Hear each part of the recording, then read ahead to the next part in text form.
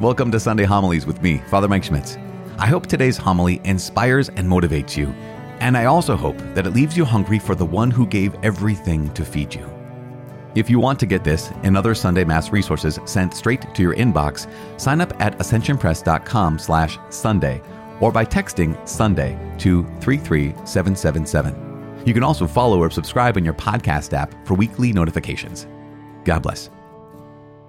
The Lord be with you.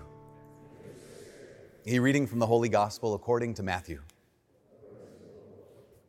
Chapter 20, verses 1 through 16. Jesus told his disciples this parable. The kingdom of heaven is like a landowner who went out at dawn to hire laborers for his vineyard. After agreeing with them for the usual daily wage, he sent them into his vineyard. Going out about 9 o'clock, the landowner saw others standing idle in the marketplace, and he said to them, "You too go into my vineyard, and I will give you what is just." So they went off. And he went out again around noon and around 3 o'clock and did likewise. Going out about 5 o'clock, the landowner found others standing around, and he said to them, "Why do you stand here idle all day?" They answered, "Because no one has hired us." He said to them, "You too go into my vineyard." When it was evening, the owner of the vineyard said to his foreman, "Summon the laborers and give them their pay, beginning with the last and ending with the first." When those who had started at 5 o'clock came, each received the usual daily wage. So when the first came, they thought that they would receive more, but each of them also got the usual wage. And on receiving it, they grumbled against the landowner, saying, "These last ones worked only 1 hour, and you have made them equal to us who bore the day's burden and the heat." He said to one of them in reply, "My friend, I am not cheating you. Did you not agree with me for the usual daily wage? Take what is yours and go. What if I wish to give these last ones the same as you? Or am I not free to do as I wish with my own money? Are you envious because I am generous? Thus, the last will be first, and the first will be last." The Gospel of the Lord. Wait, you should have a seat. So the winner for the Academy Award for Best Picture in 1984 is a movie that some people have said is some people have said it's the greatest movie of all time. They have argued, actually, that the winner of 1984 Best Picture, greatest movie of all time, I saw it when I was 10 because that's how old I was, and it was, as a 10-year-old, I was like, boring, but others said it was, again, one of the most compelling stories, most creatively done movies, one of the deepest examinations of the human heart. Not only was this the winner of the Academy Award, but the two main actors in this movie, they were both nominated for the winner for the best actor, lead actor. One of them won. The movie is called Amadeus. And if you're a certain age, you're like, "Oh yeah, I know that one." You might have been bored like me when you saw it. But yet people are saying it's an incredible story. So the story is centered around two individuals. One is Wolfgang Amadeus Mozart, right? The composer Mozart. The other person in this story is Antonio Salieri. And so it's the kind of fictitious account of these two men's relationship with each other. And it really actually centers mostly around Antonio Salieri. Salieri was a composer himself. This is the mid-18th century. He was an incredible composer. Salieri's life was defined by two things. His life was defined by God and his music. Those are the two stables of his life, God and his music. And so Salieri had this idea, this vision that, okay, if I'm disciplined, I'll be blessed. If I make sacrifices, I'll be great. If I stay faithful to the Lord, then he's going to do incredible things in my life. And the crazy thing is, he was blessed.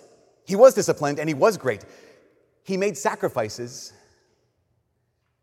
and he was a genius. 2 weeks ago, we started this series called Tough Love.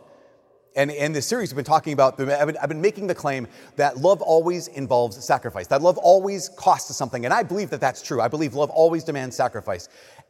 At the same time, we have to understand the opposite isn't true. It is not true that sacrifice guarantees love.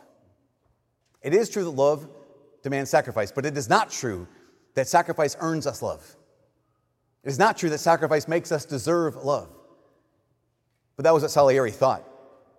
Salieri had this life that was rigid. He had this life that was disciplined. He was pious. He was faithful. He gave up so many things. He sacrificed so much stuff for God, but he realized that he didn't actually sacrifice this for God. He sacrificed this so that God would bless him. His relationship with God was transactional. This idea that if I discipline myself, if I sacrifice for God, then he has to bless me. And this gets revealed when he meets Mozart. Because Salieri, he was great. When he first heard Mozart's music, he was transported. He was blown away by how beautiful it was. So he automatically assumed, like, okay, God has blessed me to be a great musician because I sacrificed for him. So this person who made music even better than mine, he must be even holier than I am. He must be even more disciplined than I am. He must be even more rigorous than I am. And then he met Mozart, who was basically a child in the worst sense of the term. And he was spoiled, and he was foolish, and he was a cheat, and he was a philanderer, and he was an adulterer, and he was drunk, and he was lazy, and he was silly, and he was a genius. And that sent Salieri into this tailspin, asking the question, how possibly could God bless someone even more than me who is just a fool? Who's just a waste. And this problem defines the rest of Salieri's life. It defines his relationship with Mozart. It defines his relationship with God. And it's quite crazy because for the rest of Salieri's life, he's obsessed. Because on the one hand, he hates Mozart. He hates his character. He hates his behavior. And at the same time, he loves his music. At the same time, he is transported by his music. And he's tormented. In fact, he's tormented so much that he devotes his life to manipulating Mozart to an early death, essentially. And again, his problem was this. His problem was that he thought his relationship with God was transactional. Here's what you do. Here's the agreement. We sacrifice, God blesses. The agreement is you do what you don't want to do, and God will do what he doesn't want to do, which means he wants to bless you. If I sacrifice for God, he has to love me. This is the key. If I sacrifice for God, he has to love me. And he meets Mozart, and that love dies. And something else takes over. And that something else is exactly what we see in the gospel today. So we all know this parable, kind of like all the parables of Jesus recently. We know these stories. And so to recap, landowner goes out, hires people at 6 a.m., agrees with them for the usual daily wage. They work all day. They work 12 hours from 6 a.m. to 6 p.m., and he hires people at 9 a.m., 12, 3, 5. And then we know the story, right? The people who are hired at 5, who only work 1 hour, they get paid the usual wage. And so the people work 12 hours, they grumble. And there's the line at the end of this gospel, the end of the parable, that sums everything up, where the landowner looks at these men and asks the question, are you envious because I'm generous? Envy. Envy, I would say, is the worst. Envy is the worst sin. I would say this, after pride, or maybe united with pride, no other sin has done more damage to the human race than envy. No other vice has done more damage to relationships than envy. No other thing we fall into, no other thing we choose, no other rebellion against God has ruined more lives and more families than envy. In fact, we can even go back to this. Envy is the cause of all of our problems. Let me rewind. We know Lucifer, here's Satan, here is an angel who's made to love God. God loved him, God poured into Lucifer all of his goodness, because Lucifer originally was an angel, blessed by God, an angel loved by God. But what does Lucifer do? In his pride, he rebels. In his pride, he says, I will not serve. In his pride, he says, I will not receive God's love. In his pride, Lucifer says, I will not let myself be loved. And that's fine, that's Lucifer. He rebels in pride. But his envy is what causes us to die. What I mean by that is Wisdom chapter 2, verse 24 says it like this. It says, through the envy of the devil, death entered the world. You think, like, here's Satan. He rebels against God. That's his pride. That's his prerogative. He can do that. Why did he want to tempt Adam and Eve? Why did he want the destruction of the human race? And it says very clearly, it was his envy. So what's envy? It wasn't because, let me clarify this. The devil didn't lead Adam and Eve into sin because he thought that if he did, he could win. He knew he couldn't win. Actually, he didn't even want to win. Earlier this summer, I don't know if you followed we did a series in the summer, a homily series called Parabellum. If you want peace, prepare for war. And in that, I talked about my relationship with board games. That my relationship with board games is this. Board games are spelt B-O-R-E-D.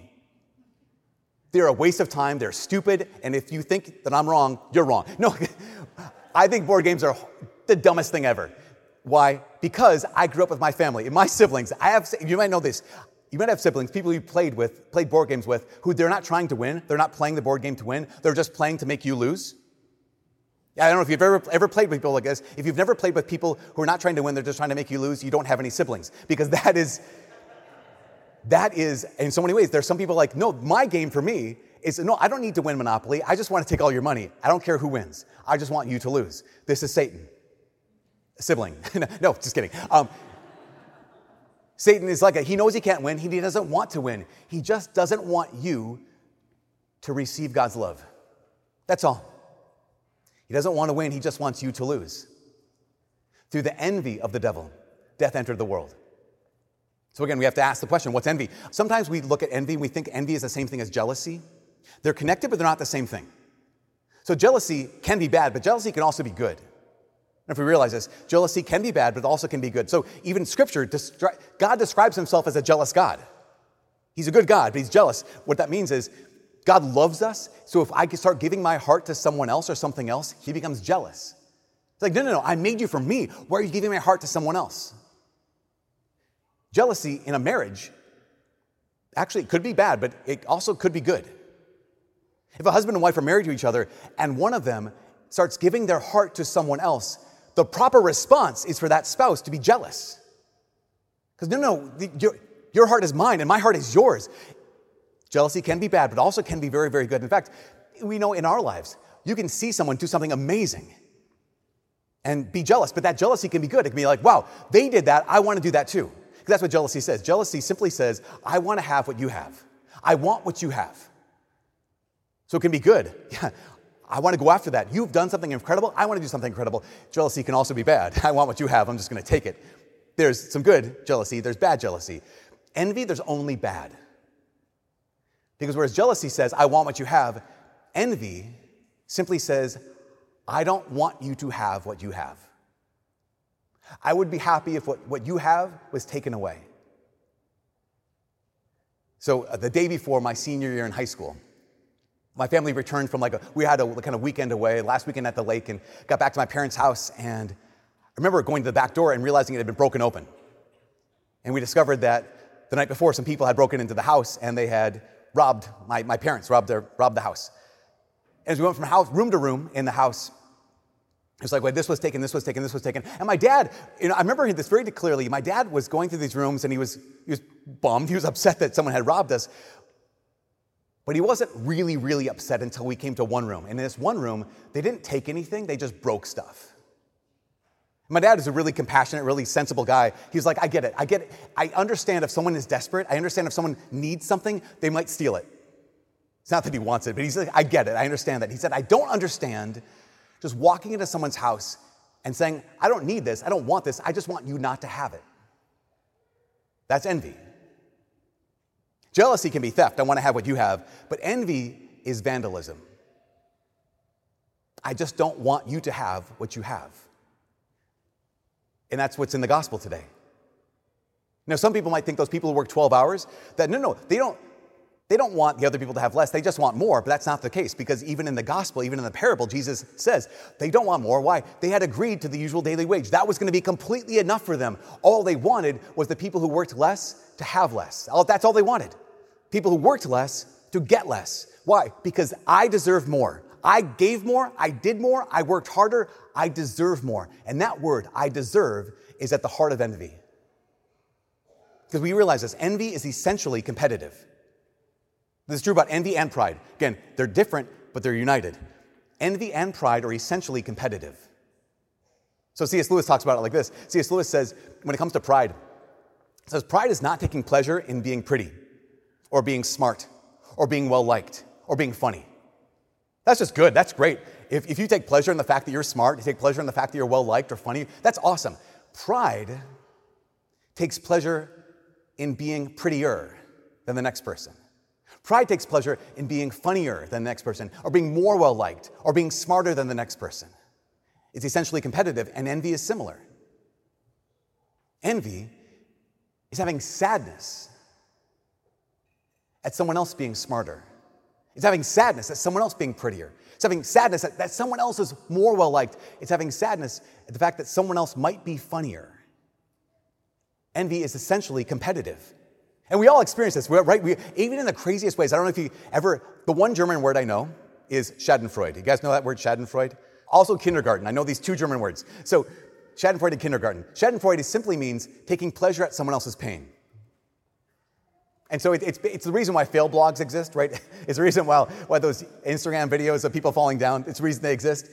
Schadenfreude is the reason why some of us, maybe even some of us in this church, a couple of weeks ago, when Aaron Rodgers was out in the field, and in the first minute of him playing this season, destroys his leg. And some of us, here's the thing, some of us were happy. Some of us were like, serves him right. Question, what has he ever done to you that would deserve our happiness at his being out of commission? That's envy. When we hear bad news about some celebrity and we're happy about it, that's envy. I don't want what they have. I just want them to not have what they have. That's envy, and we all experience this.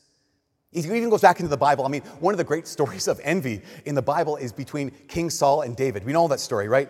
Here's King Saul, who's anointed the king. King Saul is in charge of everything, but he's tormented it. So at one point, he invites this kid, David, who can play the lyre, and he sings for him and plays for him, and it soothes Saul. So David's a blessing to Saul. Later on, we know the story, right? Goliath comes out, and he challenges the armies of Israel to battle. And for weeks upon weeks, no one stands up. And then this kid, David, shows up, and he says, I'll do it. I'll fight Goliath. And he wins. We know the story, spoiler, sorry. He wins.